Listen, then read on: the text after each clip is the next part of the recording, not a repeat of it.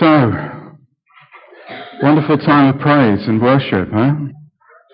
I'm struck how the last time I spoke, I just felt that the choice of songs fitted so well with what I wanted to talk about. And again, this morning, I just feel there's a real sense of, praising God for who He is, because today we continue talking about prayer. Last week, John spoke to us and was speaking about Hannah. It was Hannah, wasn't it? Yes. Speaking about Hannah and her experience of prayer. And over these 3 weeks, what we're doing is we're looking at people in the Bible. We're looking at their prayer, how they prayed, or a particular prayer maybe that they prayed. And we're learning, the idea is to learn lessons from that for ourselves. So this morning, again, we're talking about prayer. And I'm going to be talking about Abraham. Or I'm actually bouncing out of Abraham with what I want to say. So, if we're going to talk about prayer, let's start by praying. Father, we come to you this morning and we ask you, Lord, to engage with us. Lord, one of the things we want to look at this morning is really what prayer is about. And I pray that you will help us to catch your heart in what prayer is. And I pray, Lord, that you will speak to us. Now, Holy Spirit, will you just come? Will you anoint the words that are spoken? Will you also anoint our ears as we hear? And I pray that there will be the work of your Spirit in our hearts as we listen to your word, that will both challenge us and grow us and encourage us. And Lord, we ask this of you in your wonderful name. Amen. I want to start with a story from a guy called C.H. Spurgeon. Back in the sort of mid to late 1800s, this guy Spurgeon was he was known as one of the best preachers. You can get hold of his sermons. I've been listening to a couple of his sermons over the last few days, and it's interesting how the English language has changed that little bit. And you listen to the sermon, and I was sort of thinking, this is going to be hard work. But there is still an anointing on those sermons, and in the middle of listening to those sermons, even though I was translating the these and the thous and other bits and pieces that were in there, I was getting blessed by it, and I was blessed by what this guy preached back in the 1816 or 1819 or whatever it was. And just that thought. Anyway, C.H. Spurgeon, his picture, I haven't got one to show you, but his picture is quite striking.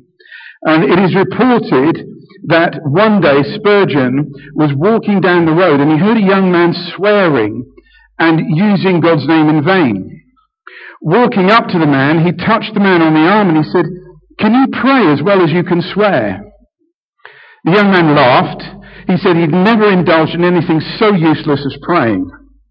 Holding up a £5 coin, I believe that was about 60 quid today, so it was worth having. Holding out a £5 coin, Spurgeon said, "I'll give you this coin if you will promise me never to pray again." The young man grabbed the coin, stuffed it in his pocket, and went off down the road chuckling to himself. As the day wore on, however, the man began to feel slightly uneasy. Never pray, not ever. Perhaps it had been a bit of a hasty bargain that he had made. He just might want to call upon God in some day if he was in urgent need. The more he thought of it, the more he became convinced that he had struck a bad bargain, and he arrived home that evening.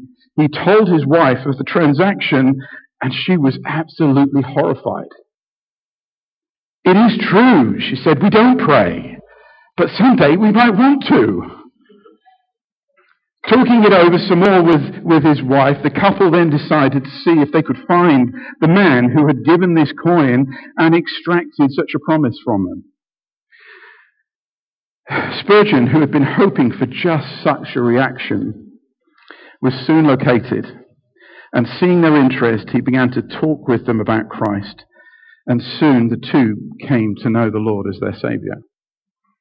Sometimes we have to get people to ask us questions before we can really start talking to them about the Lord. If we try and bulldoze in, I'm not saying it never works. I know it does sometimes. But if we can get people to ask us a question, it's a bit how Alpha works, actually. We start off with the first few Alphas, and as the leaders in the Alphas, we're trained not to say much about what we think. and people keep asking questions, and you just keep dodging the question and slipping around it instead of answering it, until finally, by the time you get to about week 3 or 4, people get so frustrated they say, I want to know what you think. And the moment you get that is the moment you can start sharing faith, and people will start listening because they're interested in what's going on inside of you. And I think it's a lesson we can learn with evangelism. But this morning, I think that story sort of sparks a few ideas. How do we see prayer in our lives? Let me ask you a series of questions. How do you see prayer in your life? How do you use prayer in your life? What do you expect from prayer? Is praying only used when you want to extract something from God? Then you need something from Him. When you want an answer, when you want something done, you want something to stop or to start. Is prayer only used almost like an ambulance? You pray when you need ambulance, when you need that ambulance prayer, that one that sort of gets you out of a hole. Is prayer a way to bargain with God? Is prayer a way of persuading God to do something? How do we feel about prayer? And I think it's interesting. I think prayer is one of the things that we say is really hard to do in the church, in our lives as Christians.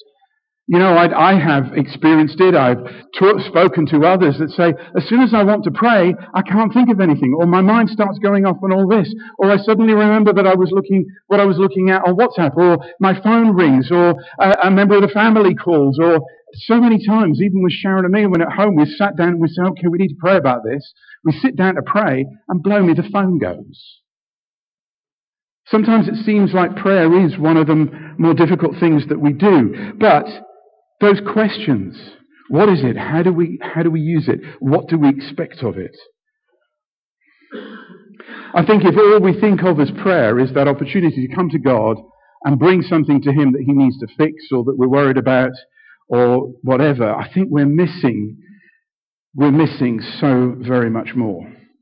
And we're going to look at Genesis. If you've got a Bible and you want to turn to it, I will put some of the verses out, but there's a whole lot more. We're not going to go through all of the Scripture. So if you want to get it on your phones, if you want to open it in your Bible, it's Genesis chapter 18 that we're going to be looking at. And we're going to be looking at Abraham and that well-known situation where Abraham bargained with God for Sodom and Gomorrah.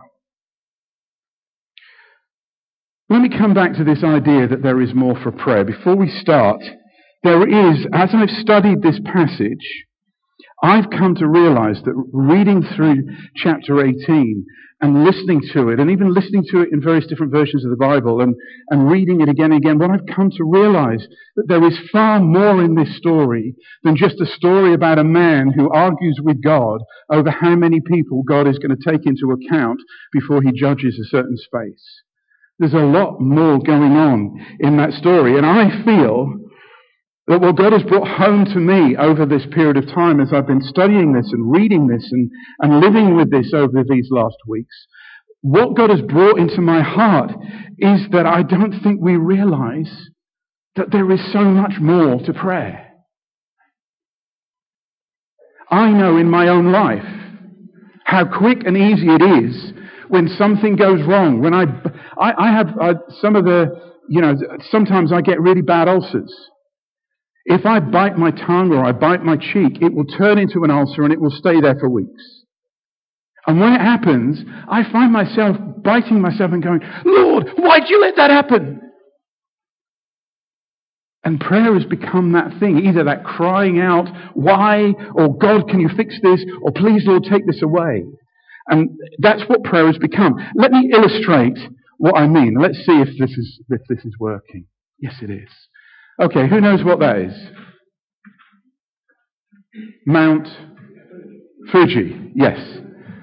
You can buy that off the internet. You can have it framed. You can hang it on your wall. It's a beautiful picture. It's a picture of Mount Fuji. Oh, I've written it on there. There you go.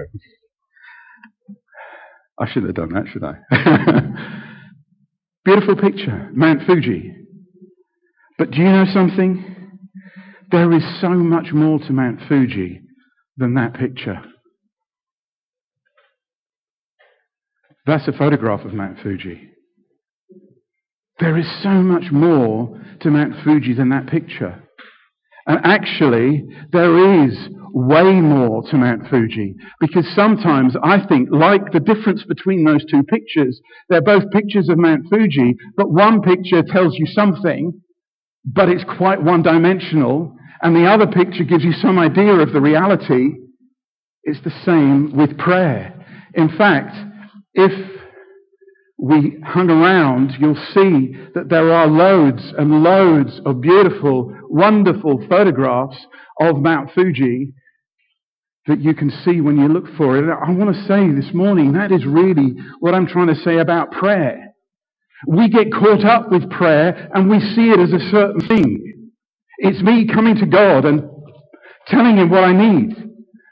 Yes, it is. I'm not saying it isn't, and I'm not saying that isn't beautiful, just as that first picture was a lovely picture. But there is more to prayer than just coming and bringing your list of things that you need doing. There's more to prayer than just coming and saying, God, help me to be more holy. There's more to prayer than just coming and saying, God, can you fix this? Can you save that person? There's more to prayer than just doing that. There are so many things that actually, if we did take the time to start going through them all, we'd never fit it. You'd have to have a bigger series than 3. You really would, 3 Sundays. We could take an awful long time. It could go on for weeks, I say. That's about prayer this morning. Could go on for hours. No, we're not. Don't worry. But also, before we look at Abraham, I think we should start by seeing what Jesus had to say about prayer. And then what I want to do, once we've had a quick look at that, and I believe there's some challenges there that will help us to understand what I want to talk about later. And I want to talk about the privileges that we have in prayer. Jesus starts in Luke 11, 1-3, talking to his disciples. They come to him. They said, teach us how to pray.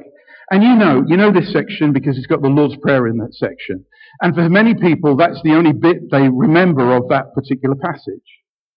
But it goes on and it says, you fathers, verse 11-13, the earlier verses give you the Lord's Prayer. And then it says, you fathers, if you children ask for a fish, do you give them a snake instead? Or if they ask for an egg, do you give them a scorpion? Of course not. So if you are sinful people, and if you sinful people know how to give good gifts to your children, how much more will your heavenly Father give the Holy Spirit to those who ask Him? You see, the thing is, Jesus starts off, when He's asked about prayer, teaching them the Lord's Prayer. You know the Lord's Prayer, Our Father who art in heaven, hallowed be thy name. Here you go. I'm doing it in old money near. I'm still in the AV version of it, and that's what's stuck in my head from being a child. But you know that. I mean, there was a time when most children in school would know that because it was repeated. Probably not so much today. But you've got that first thing. So they say, how do we pray? And Jesus says, well, you pray like this. Here's a model to pray. First of all, worship God.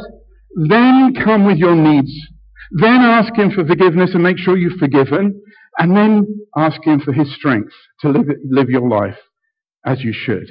So Jesus gives them a very clear outline for how their prayers should be. And then He goes on to this next bit. And He starts talking about somebody banging on the door at midnight and wanting a piece of bread and keep on banging. And eventually this guy gets up and begrudgingly gives his neighbor this bread. And the Lord is just really saying to them, listen, guys, have a structure to your prayer. Make sure you have good things in your prayer. Ask for stuff. Do all these things. But don't give up. But the thing that struck me, and I saw this when I was looking at what another preacher was preaching on, actually, preaching a completely different sermon. But he finished with this last part, this, fathers, if your children ask for a fish, do you give them a snake? And it finishes that in verse 13 with this. So if you sinful people know how to give good gifts to your children, how much more will your heavenly Father give the Holy Spirit? He finishes talking about the Holy Spirit. Interesting. I think it was interesting. Jesus gives you structure for prayer. He says keep on praying, don't give up on it. But then he says, but actually, it's about my Holy Spirit within you.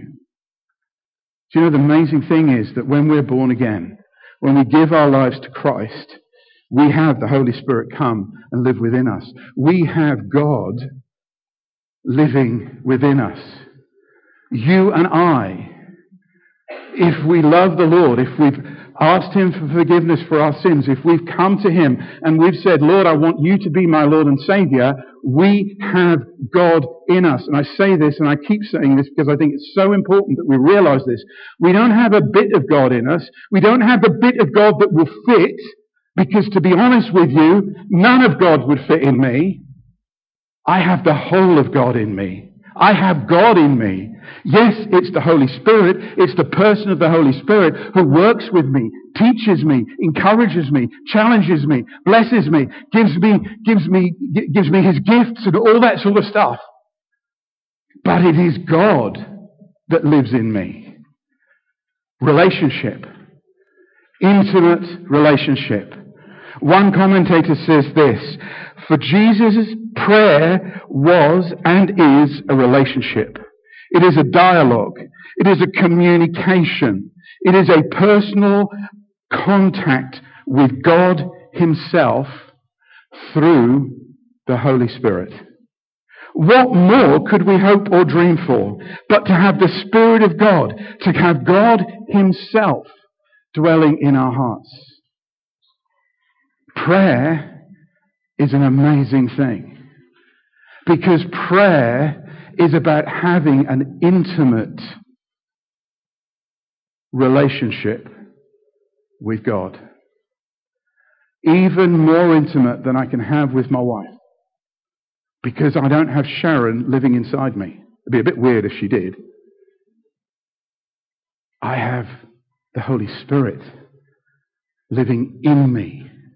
I have God in me. That is what prayer is about. Prayer is more. It's more than just demands. It's more than just communicating hurts and pains and problems. It is a relationship with God Himself. It is personal contact with God. It's continuous intercourse with God. It is constant dialogue.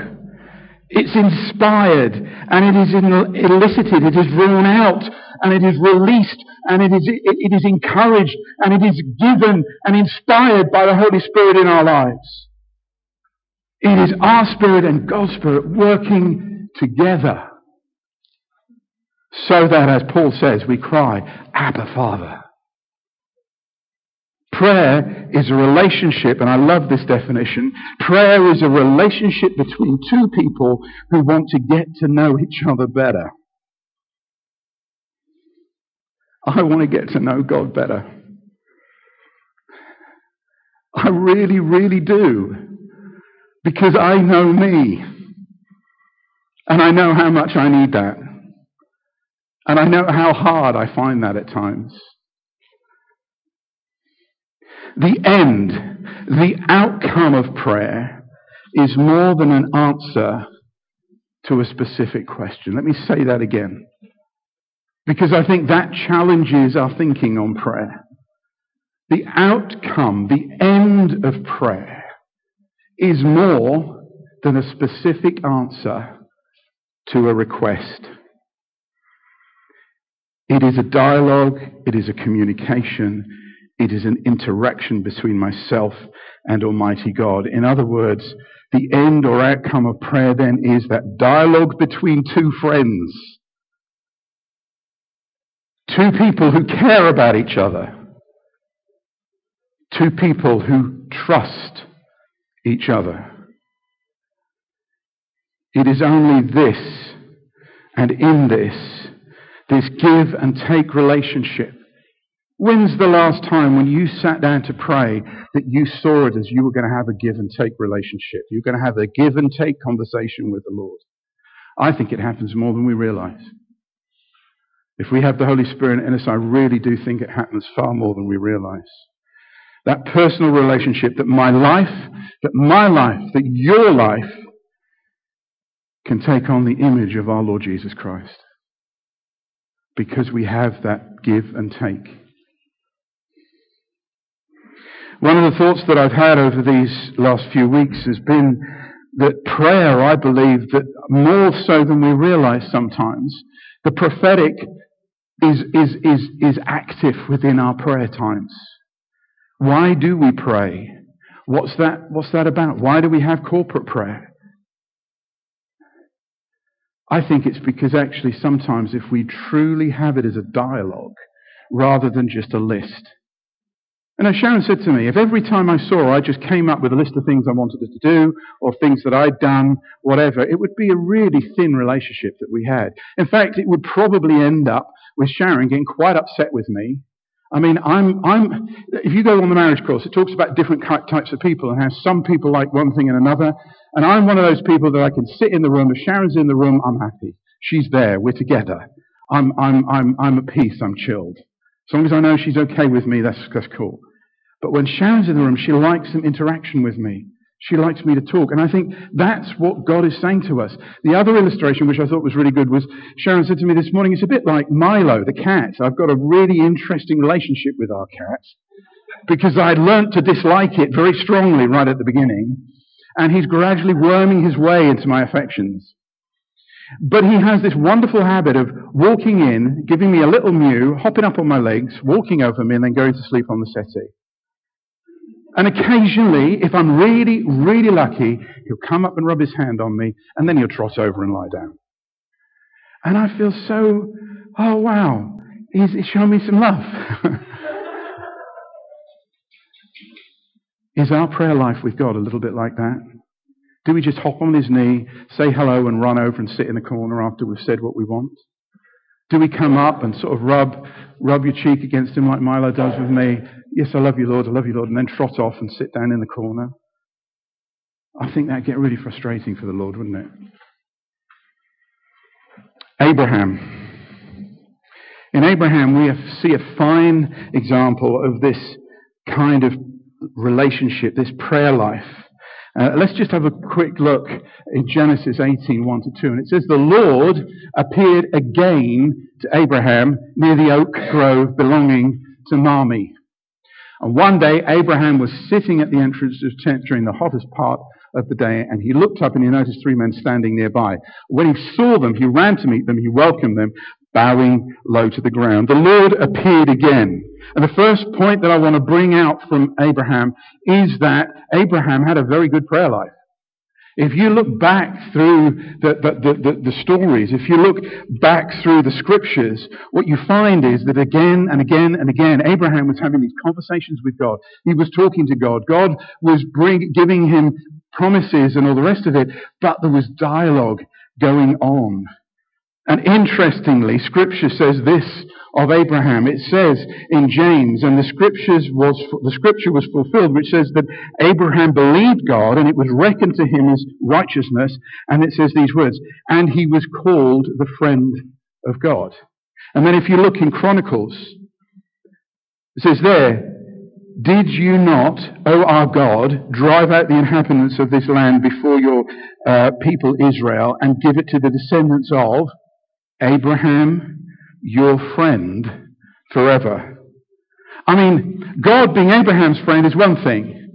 You know, me to say God is my friend, that's cool. We're talking now about God saying, no, hey, Abraham is my friend. Do you know what? If we've given our lives to the Lord, we're his friend. We're more than that. We're his children. We're adopted into his family. But Abraham was known as the friend of God. It's a beautiful thing. It's a wonderful thing because there was relationship. Look at Ephesians 1, 3-5. It reminds us, it says, blessed be the God and Father of our Lord Jesus, who has blessed us with every spiritual blessing in the heavenly places in Christ, just as he chose us in him before the foundation of the world, that we would be holy and blameless before him. And then it says this wonderful section, it says, in love he predestined us to adoption as sons through Jesus Christ to himself. according to the kind intention of his will. I love those words. We are sons and daughters.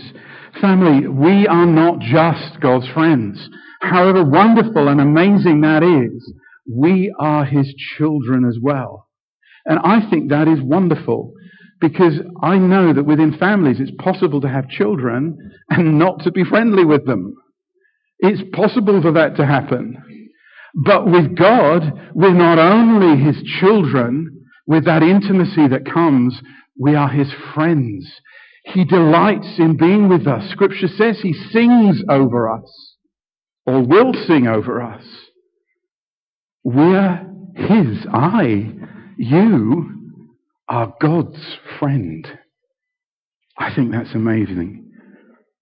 And that brings with it privileges. Friendship with God produces privileges. And the first one that I want to say is companionship. Look again at Genesis 18, 2-5. Those still at that beginning. It says, he looked up and he noticed 3 men standing nearby. And when he saw them, he ran to meet them and welcomed them, bowing low to the ground. My Lord, he said, if it pleases you, stop here for a while. Rest in the shade of this tree while water is brought to wash your feet. And since you have honored your servants with this visit, let me prepare some food to refresh you before you continue on your journey. All right, they said. Do as you have said.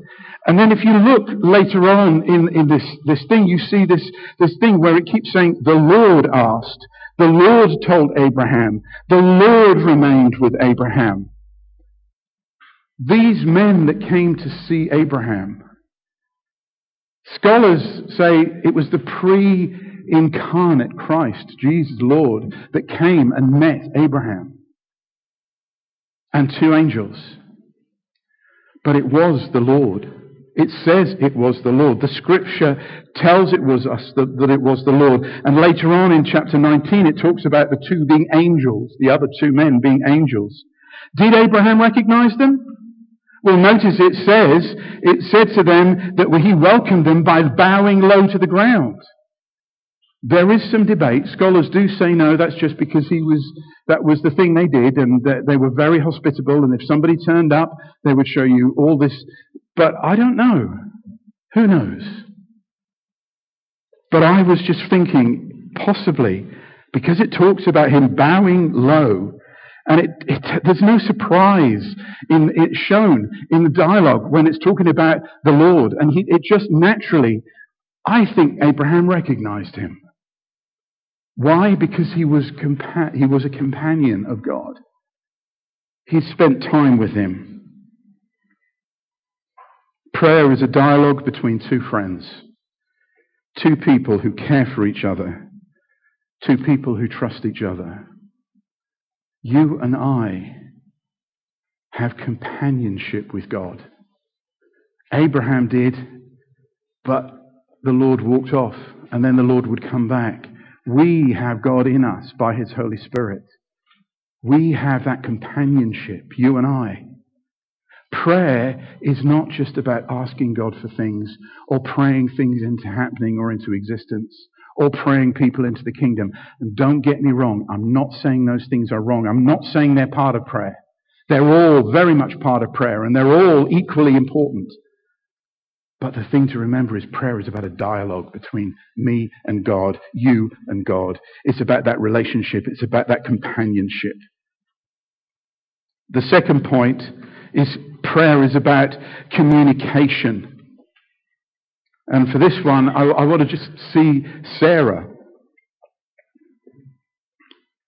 I don't know about you, but in this story, Abraham and Sarah were both very old by this time, it says in 18:11-12. Just before this, what we've got is these guys standing there, they're chatting, and then they say, where is Sarah? And Abraham says, oh, she's in the tent. And then the men are standing, and one of the men turns and said, well, she's going to have a baby. By this time, I'm coming back next year, and she'll have a baby. And Sarah is in the tent and overhears this. And it says, Abraham and Sarah were both very old by this time, and Sarah was long past the age of having children. So she laughed silently to herself and said, how could a worn-out woman like me enjoy such pleasure So it's an interesting use of phrase words, especially when my master, my husband, is also so old. I've always felt sad. I've sort of read that in the past and I've thought, oh, shame, she didn't quite get it, did she? You know, and I've sort of lived with that until, again, while I was doing this study, I come across this absolutely beautiful verse in Hebrews 11:11. And it says this, and I think this is beautiful. I loved it. It was by faith that even Sarah was able to have a child, though she was barren and was too old. She believed that God would keep his promises. I think Sarah went away after having that little debate, and I think it made her think. And also, don't forget, it says at the end of when in that one, it says it talks about that is anything too hard for God? That's what the angel said. Is anything too hard for God? And I think Sarah went away, and I think she sat in her tent and she thought, oh goodness, I should have done that. Yeah, is anything too hard for God? And I just want to say, is there anything too hard for God in your life this morning? Is there stuff that you're battling with, stuff that you're struggling with, things that you really do need God to get involved with? Yes, the Lord has said there's a pattern for prayer. Come to him, acknowledge him, bring your requests to him. Make sure that you're right with him and that you're right with those around you. Yes, ask him for his strength. Be persistent with him, but enter into that dialogue with him. Have a conversation. Listen. I believe that in praying, the Holy Spirit works in us. See, it's interesting. I was thinking about this the other day, and I don't think we recognize how often this happens. When we pray, we speak out. But we're looking to God when we're praying. We're thinking about him, and we're looking for the Holy Spirit to be guiding us. And I think sometimes the very words we pray. How many times have you started at point A in a prayer? I've done this so often. And by the time I get to point B in the prayer, the other end, my direction of my prayer has changed. God has started speaking to me during the prayer. Why? Because I've been listening, because I've been having a dialogue with him. I've been having a conversation, not just bringing a list. And I think that's probably what was happening with Sarah. I think she was thinking about it, and the dialogue element was coming in. And I want to say to you, if you need God to do something, don't just say, Lord, I need you to change this. Don't even just say, Lord, I need you to help me to cope with this until you change it. Just have a conversation with him. Talk about it. Talk about it with him. Literally, have a conversation. Don't worry about how it comes out. Have a conversation with him about it. It may be too hard for you, but it's not going to be too hard for God. And finally, the final one is compassion. The last privilege, I believe, is compassion. And I believe that's what happens as we start to have dialogue with God, when we sit with him and we don't just come and bring our prayers, but we have communion. It says in Genesis 18:22-23, the other two men turned and headed towards Sodom, but the Lord remained with Abraham. Abraham approached him and said, will you sweep away both the righteous and the wicked? Here we see the first instance of intercession within the Bible, but also we see Abraham interceding for the righteous in Sodom. Abraham was touched. His heart was touched.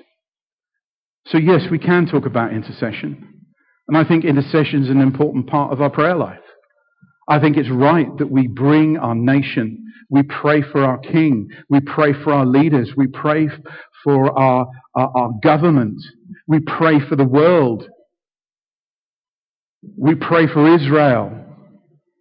We pray for Palestine. We pray for Iraq and Iran. We pray for those people that we just can't see eye to eye with.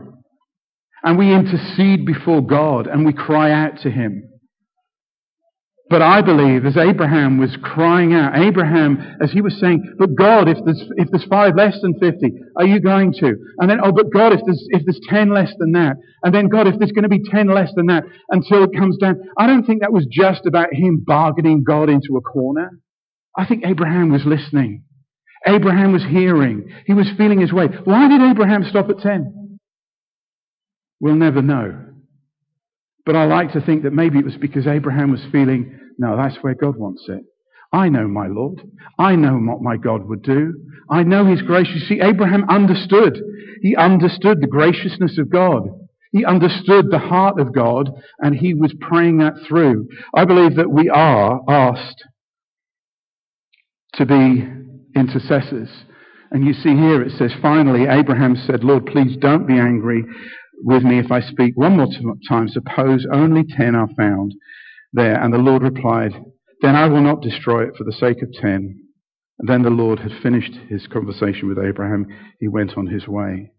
The highest point in Abraham's life was his intercession on behalf of Sodom, I believe. He listened and spoke to God.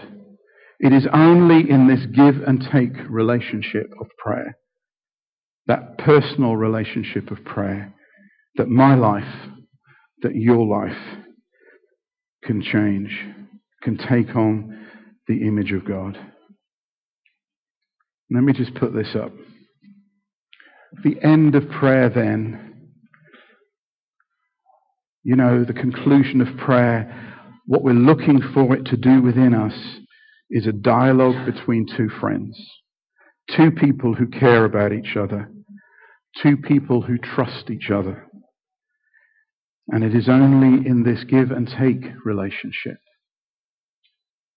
this personal relationship with God, that both my life and your life and our lives together can take on the image of Christ. We can catch his heart. We can hear his passion for those around us. We can keep praying for those that need to be saved.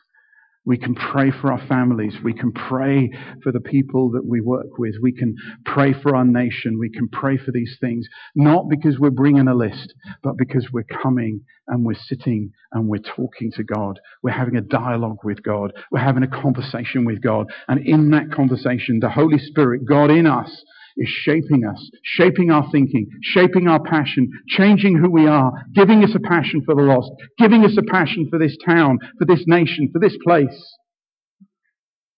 That comes through dialogue with God and not just bringing a list. Father God, help us.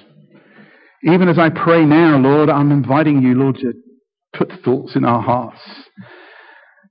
Lord, when we pray, help us to remember that we come into your presence and we get to talk to you. We get to dialogue with you. You want to know what's on our heart. Yes, you know, but you want us to speak it out, Lord, so that you can start changing our hearts and you can start growing us. And I pray, Lord, that you will do that. Help us to grow our prayer life into something that's rich with many facets. And not just that very simple picture, but a deep picture full of all sorts of wonderful things, because it's in a relationship and in a dialogue with you. This, Lord, we ask in your name. Amen. Amen.